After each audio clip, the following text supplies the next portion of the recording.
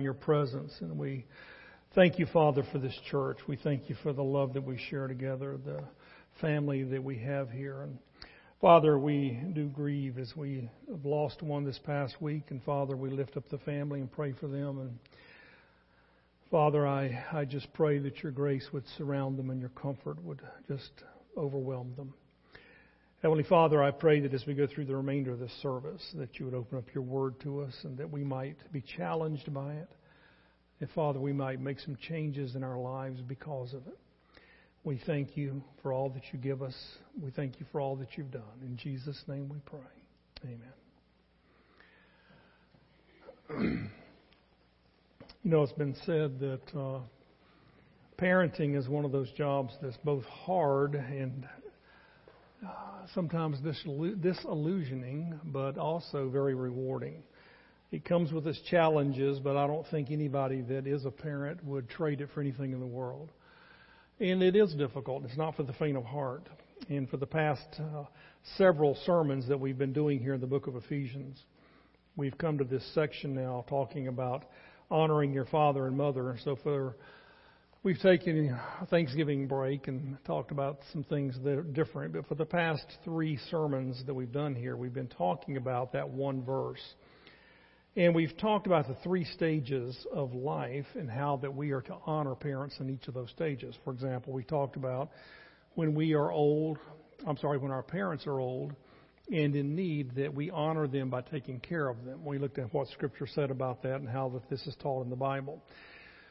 We also looked at when we are older and no longer living at home, that we honor our parents.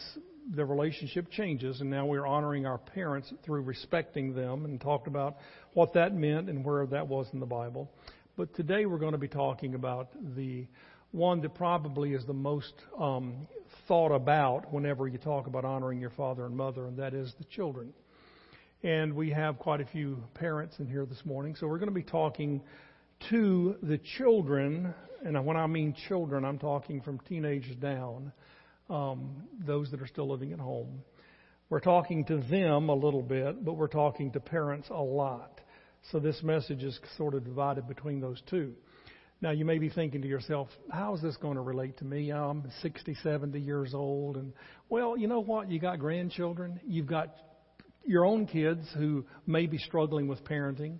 And a lot of the things that are said will apply to you maybe in other relationships. But please don't think that somehow this doesn't apply to you, because I'll bet you that somehow you'll find something in here that applies to you, even if you're not a parent.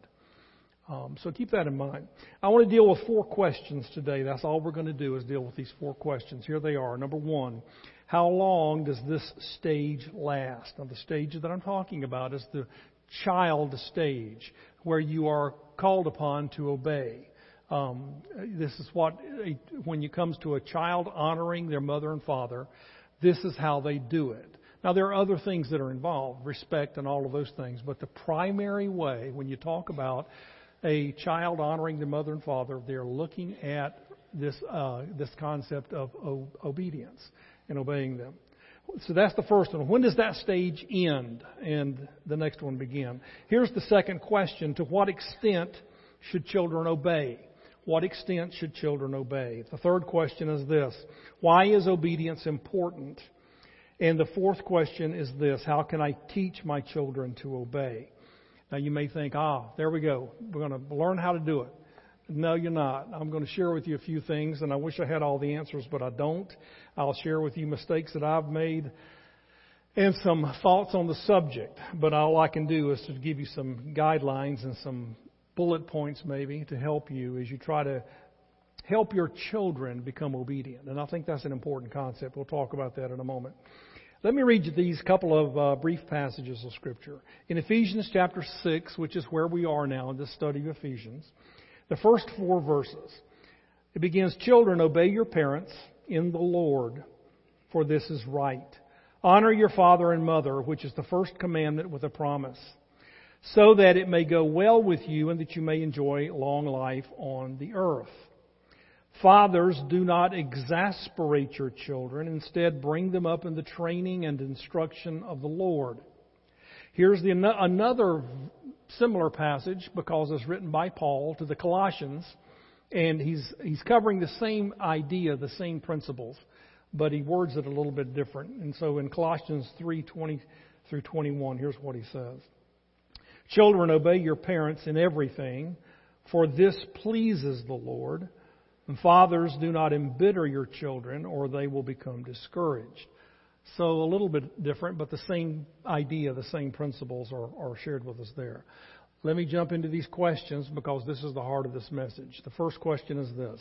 How long does this stage last, where you are a child and your responsibility to your parent is through obedience?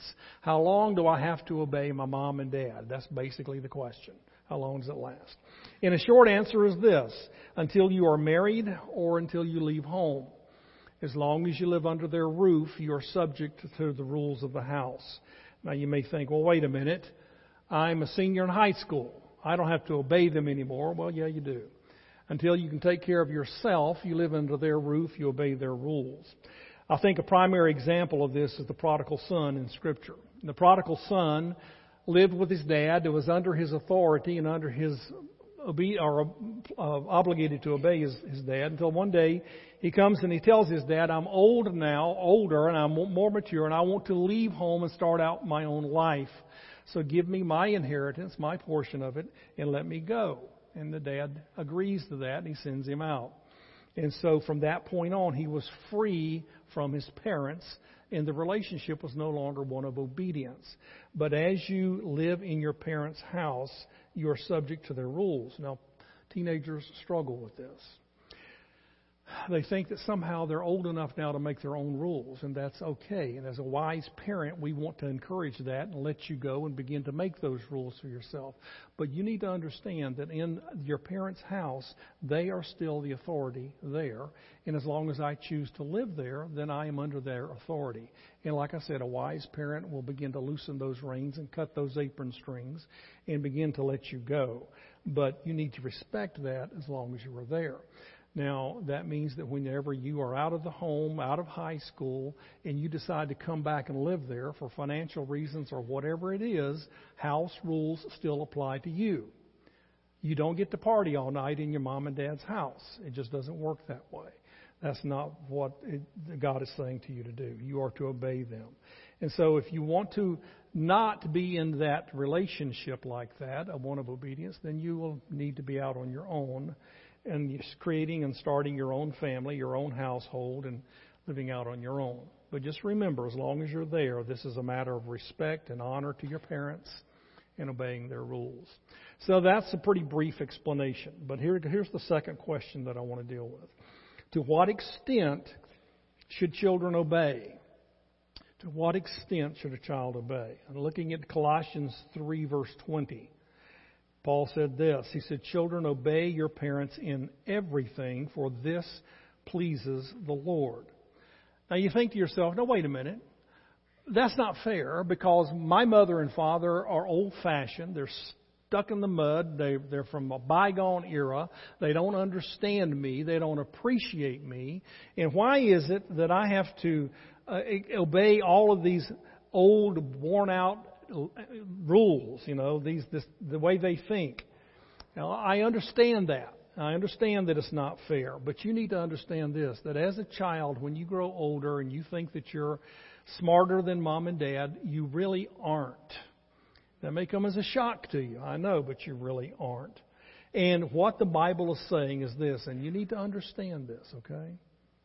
That the primary way that you I'll call you a young person because I'm looking at teenagers now, you as a young person living at home, the primary way that you honor God is by obeying your mother and father. You see, you may not have control over the things that you do and the places that you go, especially if you're not old enough to drive. And so, you're honoring your mother and father in obeying them. And you may not be able to go on missions trips and faraway places until you're older. So you talk about, how do I honor God? How do I serve the Lord? Well, as a child, this is it. By obeying your mother and father, showing them the respect they're due, this is how you, in essence, are honoring God. by obeying and honoring and respecting your mother and father. You know, the Bible teaches that Jesus himself had to learn obedience. Let me show you this passage. This one has always puzzled me. And it raises some questions, but I want you to examine this with me, okay? It's in Hebrews chapter 5, and it's verses 7 and 8. I'm going to take them one at a time. And in verse 7, let me read this to you. During the days of Jesus' life on earth, he offered up prayers and petitions with fervent cries and tears to the one who could save him from death. And he was heard because of his reverent submission. Now, this is talking about his relationship to the Heavenly Father. And it's basically saying this. Jesus got down here, lived his life on earth, and when it got closer to time to die, he didn't want to do it. Do you remember when he was in the Garden of Gethsemane that night before he was taken? And he was praying, "Oh God, please let this cup pass from me. I don't want to do this." And it wasn't so much that he was scared to die, because death had no control over him. What he was scared of was taking upon himself sin. And that's what scared him to death. And his deity, I believe, he was scared of that, because that was the one thing that he had never experienced. So here he is struggling and praying and crying out to God the Father that God would save him from this death and do it another way. And the Lord heard him. He respected the request out of his reverent submission. But the Father said, no, it has to be done this way. And so the next verse, in verse 8, says this: Son though he was, he learned obedience from what he suffered. Whoa. He learned obedience from what he suffered. What it's telling you is this, that having gone through the experiences, in asking and questioning the Father and thinking that there must be another way and not wanting to do this, he submitted himself to the Father and he learned what obedience really was all about. That sometimes you do things you don't want to do. Sometimes you do things that you think are unfair. But you do it out of reverence to your father, your mother, and you do it in obedience and reverence to God. And that's what obedience is. See, obedience isn't just doing the things you want to do or the things that make you happy. Because mothers and fathers know what's best. You may not think that, but they do. And they've usually gone through those things, and they are aware of the pitfalls and the problems, and they know what to expect, and you don't. This is why it tells you that you are to submit to them in all things, the Bible says, and to obey them in everything. Now, let me just do a caveat here, okay? Questions always raised. Well, what if Mom and Dad want you to do something illegal or immoral? Well, of course not. You need to make sure that you contact the church or the police or something like that. And sometimes that happens. There's a verse here in Ephesians chapter 6, verse 1. Let me read it to you, and let me show you something. And I'm not sure of my interpretation on this, but you can take it for what it's worth, okay? It says in verse 1, it says, Children, obey your parents in the Lord, for this is right. It's that little phrase, in the Lord. Children, obey your parents in everything they tell you to do, in the Lord. Now, what does that mean? Because theologians have debated this back and forth for a long time. Does it mean, which the phrase in the Lord usually means somebody that's saved, is it saying that because you're a Christian and your parents are Christians, or especially because you are, that you're to obey them because of that? Could be, but think about this. Is God saying that if you're not a Christian, you don't have to obey your parents? Is that what God's saying? Probably not. So could it be that maybe God, through this passage, is saying, obey your parents with the instructions they give you in the Lord? So if there ever arose a time where Mom and Dad were questioning and asking you to do something illegal or immoral, you have every right to say no. That's dishonoring to God. Now, you can't come back and say it's immoral if you take my car away from me. That doesn't work, okay? That's not what we're talking about.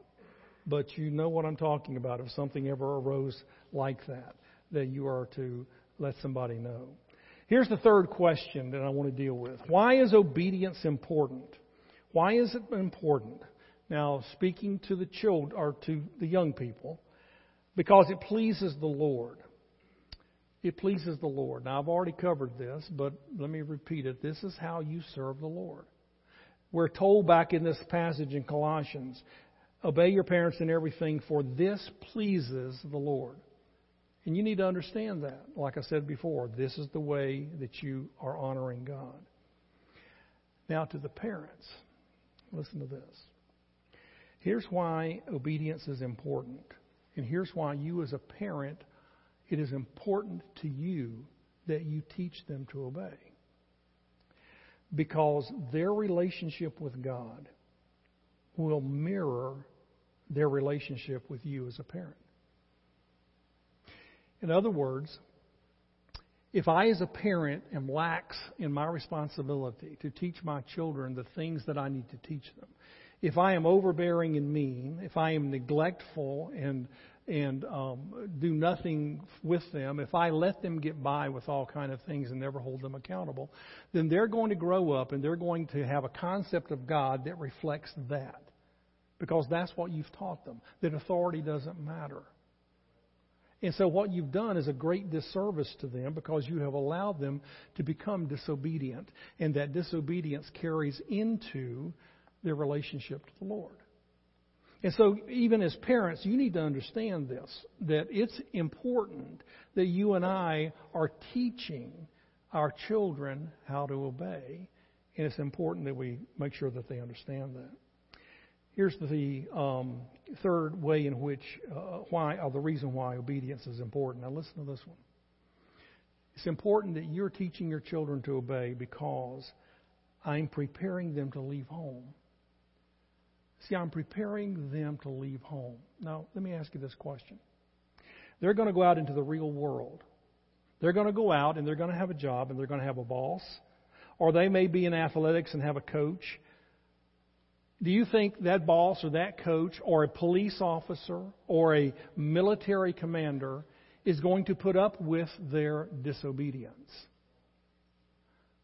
No. And so what you're doing as a parent by holding their feet to the fire and holding them accountable and helping them to learn how to obey is that you're preparing them for the future. And they're going to go out into this world, into the real world, and they'll be successful because you as a parent were courageous enough, or strong enough, or determined enough to teach them how to be obedient people. And that's important. And for some of you folks that are young adults that aren't married yet, you need to hear all this. This is the time when you need to understand this. Because when you get into the situation, you're having children, you need to understand that you have a responsibility as the parent of that child to help that child to become what God wants them to be. And it's not just hit and miss. There's a verse here in Proverbs 29:15. Listen to this verse. It says, a rod and a reprimand impart wisdom, but a child left undisciplined disgraces his mother. Now, it's saying sometimes it'll be corporal punishment that's necessary. And there are times that maybe that is necessary. Sometimes it's just a reprimand. Sometimes it's just a look. Sometimes it's restriction of some kind. Whatever it is. But be sure to discipline them and prepare them and teach them how to obey. Because otherwise they're going to grow up and become a disgrace to you. And it's reflective on us as parents. It really is. Here's the fourth and final question that we need to deal with. And that is this. How can I teach my children to obey? How do I teach them to obey? Now, what I'm really getting at here is this. How do I make them want to obey? How do I create within my child this commitment to be obedient, where they're not rebelling, where they're not being strong-willed and trying to fight me all the time. They're wanting and they are willing to submit in some sort of a humble experience or spirit, if you will, and obey me. And I always say to parents, this is important that you create within your home a climate for success. You see, you're trying to create in your home a climate where your children, where it's easy to obey you. I think sometimes as parents, we get the idea that it's our job to put them through the ringer, to make it difficult for them, because they've got to learn how to be obedient. So we're going to run them through it, And sometimes we're just way off target. And that's not your job at all. Your job is to make it as easy as possible to be obedient, to learn obedience, and to not stand in the way of their success. Let me read you this verse. Ephesians chapter 6 is the final verse in that passage there. In verse 4, Fathers, do not exasperate your children. Instead, bring them up in the training and instruction of the Lord. Now look at that verse. Fathers, because they're the head of the home, don't exasperate your children, but you bring them up in the training and instruction of the Lord. Now, keep that in mind because I want to jump down to another verse. Back to Colossians for a moment. Chapter 3, verse 21. Fathers, do not embitter your children, or they will become discouraged. Don't embitter them. Don't exasperate them. Don't discourage them. So what's it saying? That as parents, we have the opportunity, the power to mess our kids up. We discourage them. We embitter them against us. We cause them to be angry. We cause them to be discouraged and throw their hands up and say, what's the use? And by the way we either discipline or don't discipline, by the way we deal with them, we in effect are creating within our child a rebellious spirit, a bitter spirit toward us and toward authority in general. And it doesn't have to be that way. Because I'm supposed to be creating within my home this climate where my child wants to obey. It's not a problem for them. And that sounds, ideal. And it's not going to always be that way, but predominantly you want that in your home. You don't want to have a fight every time you ask or demand something from your child. You want them to be able to talk to you and to question a why and explain it to them and talk it through. But in the end, you want them to willingly submit and obey. No parent wants to fight all the time with their kids, and sometimes that's what it ends up being. So what do I do? How do I create this climate in my home? I've jotted down a few things I'm going to share with you, okay? They're kind of bullet points. There are any number of things that you could find in books somewhere on parenting. You probably have heard some of these. Let me just share with you. Because if I had to answer that question, Pastor, tell me what to do to help become a better parent so that my kids will at least respond with a willingness to obey, then these are some of the things I'd tell you. Number one is this. These are not any number of importance. Don't have rules that are unclear or unreasonable. Don't have rules that are unclear or unreasonable. Now, see, this is important. If you have rules that are ambiguous and they're not crystal clear, then what's the child supposed to do? If one day you said don't do this, but the next day it's okay, if you're not clear on what that means, if all of a sudden I do something and you just enraged and attack, I didn't know that. I didn't know the seriousness of this. Be clear. And also, I've written down here unreasonable rules. Things that we ask of our children that are just flat out unreasonable. They're way too much to ask of your child. It's beyond what they're able to do. And yet, sometimes parents are such... All right, I got to be careful here, okay? No, I'm not going to preach it. Sometimes we're bullies. I've seen this in families. I've seen a dad especially, because dads do this a lot. That we're like the taskmaster, the general, and we lay down all these rules without any consideration of whether they're really reasonable or not. And this is where you need to sit down and think this through and pray about this. You know, somebody told me one time, don't make a rule for anything unless you have to. It's probably good advice. The fewer rules you have, the better the relationship. There doesn't always have to be a lot of rules, but there need to be some. And they need to be crystal clear. And they need to be fair. They need to be something that a child can do that is not unreasonable. And that's where you need to really think it through. And listen to what your child is saying. If they're just not able to do it, stop harping on them all the time.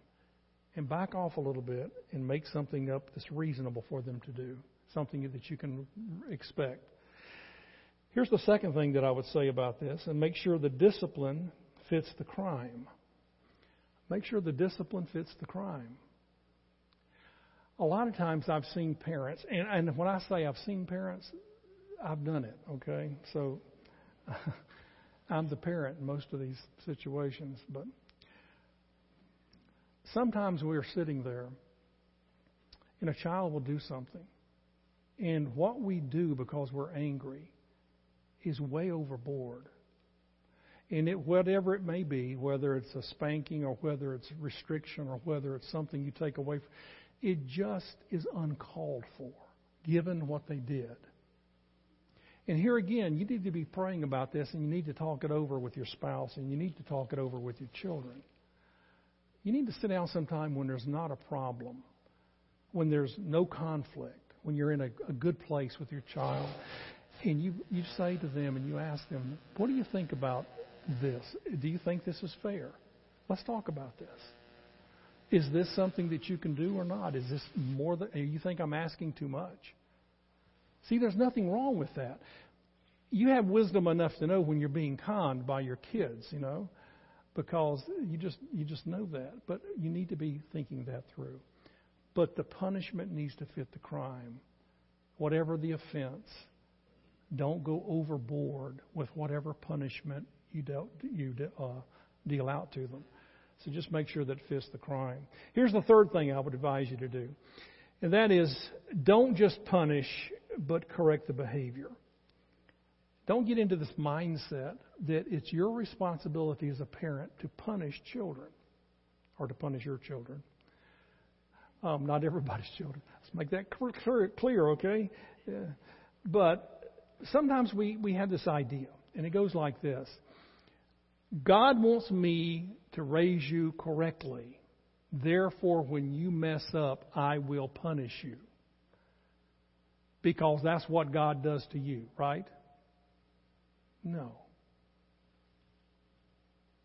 But you see, we enter into this relationship with our children as if we are the punisher.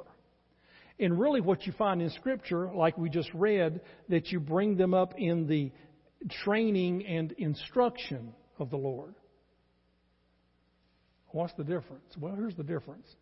In one of them, you are trying to hurt them in order to get your point across. You want to use negative reinforcement in order to make them not want to do that again. That's punishment. In the other, you're trying to train them. You're trying to help them to correct behavior that's bad that you don't want. This is why Paul says you bring them up in the training and the instruction. You tell them what they need to be doing. That's instruction. And then each and every day as you go through life, you have opportunities then to train them. Listen, remember what we talked about? This is what you don't do. This is the way you do it. The training and the instruction. I've seen too many parents, and again, I'm guilty too.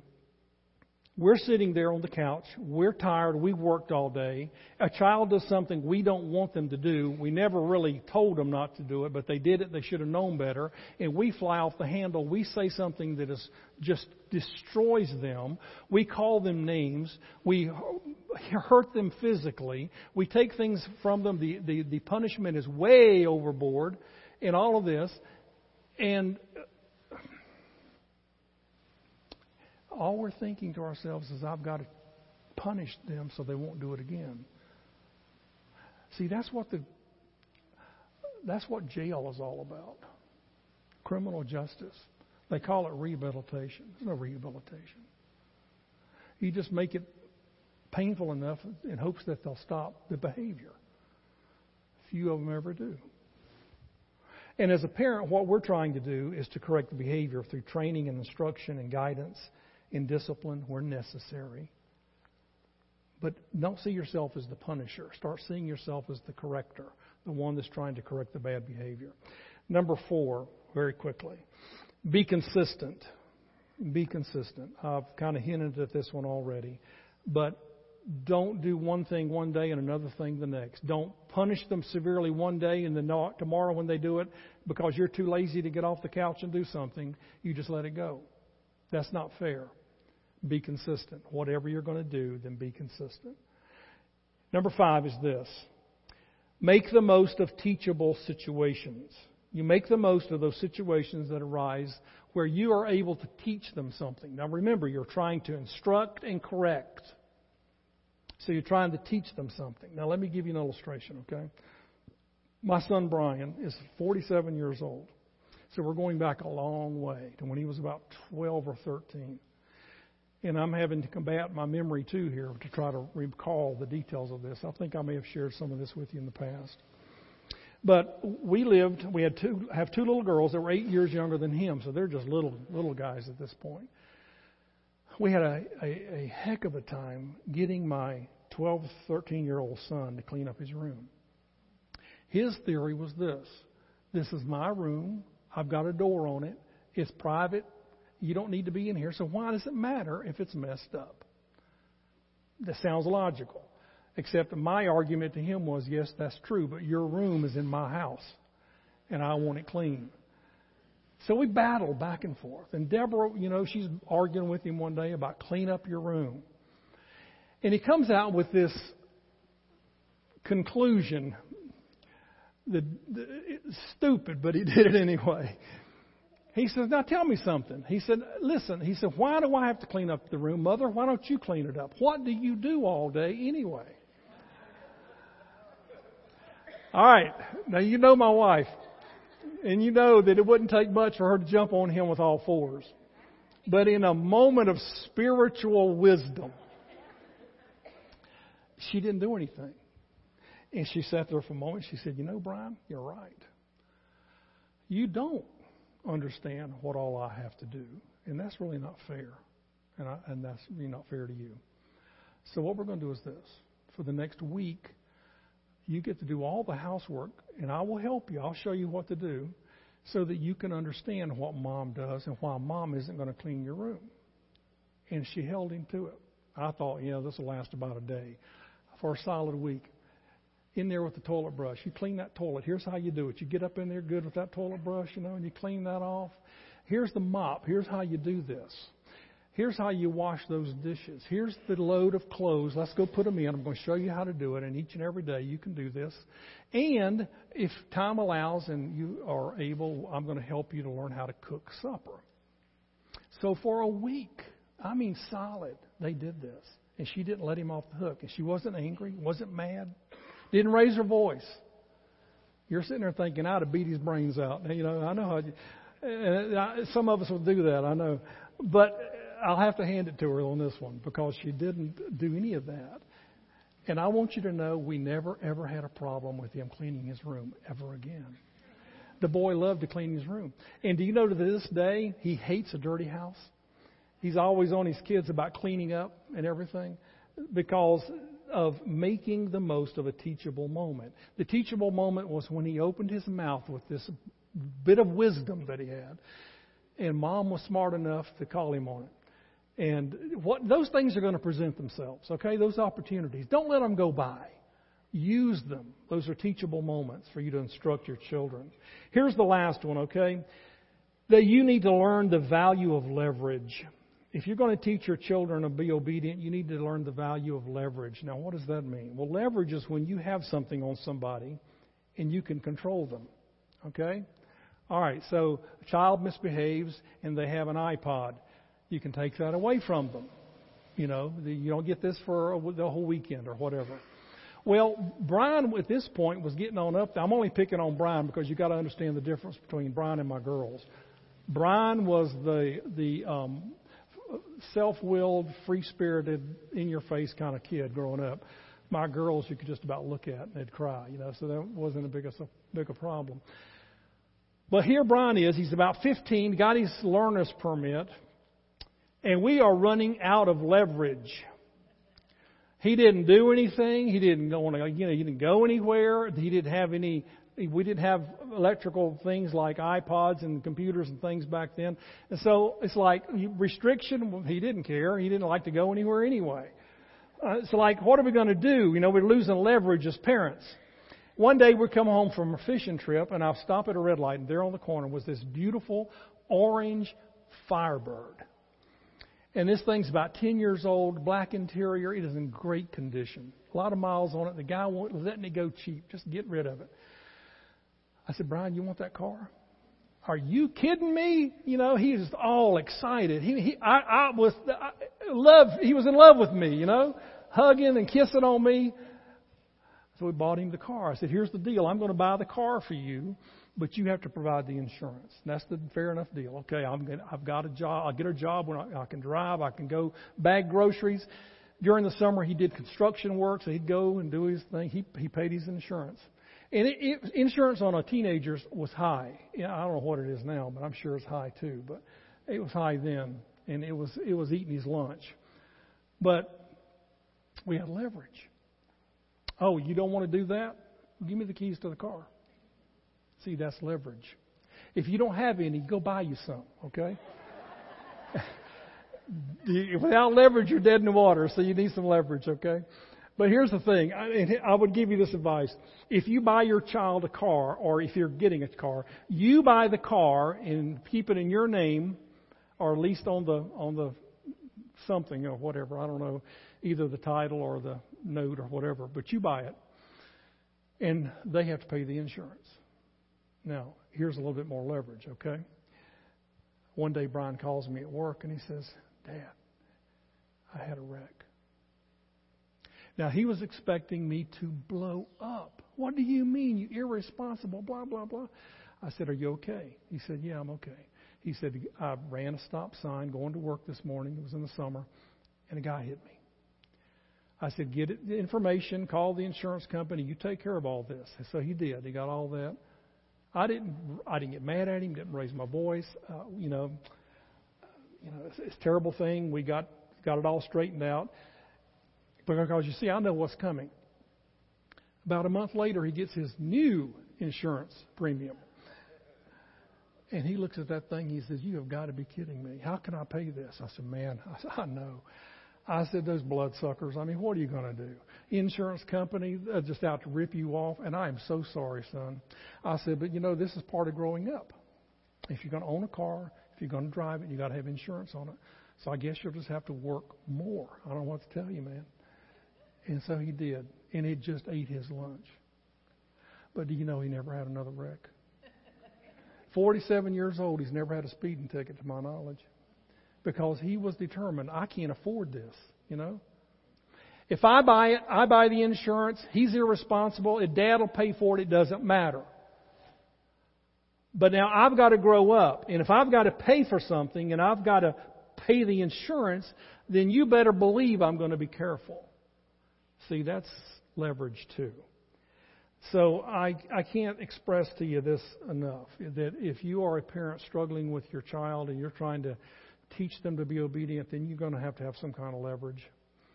And so go buy yourself some, whatever that takes, but get you something that you can take away in order to get them to understand that the obedience is something they have to do.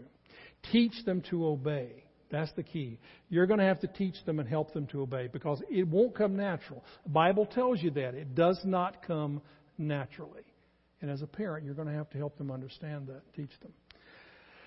If you're here this morning, I want to read you this one verse. If you don't know the Lord as your Savior, it's in John 3:16. Here it is. It says, For God so loved the world that He gave His one and only Son, that whoever believes in Him shall not perish but have eternal life. That's God's promise to you. That's why Jesus died on the cross. And by faith, you enter into that relationship. If you don't understand that, I would love to sit down with you and talk to you about it. There's a yellow card in the seat there in front of you if you want to fill that out. drop it in the offering plate. I will contact you. I'll be happy to spend as much time with you as I can to explain that to you. Let's close our eyes and bow our heads for just a moment.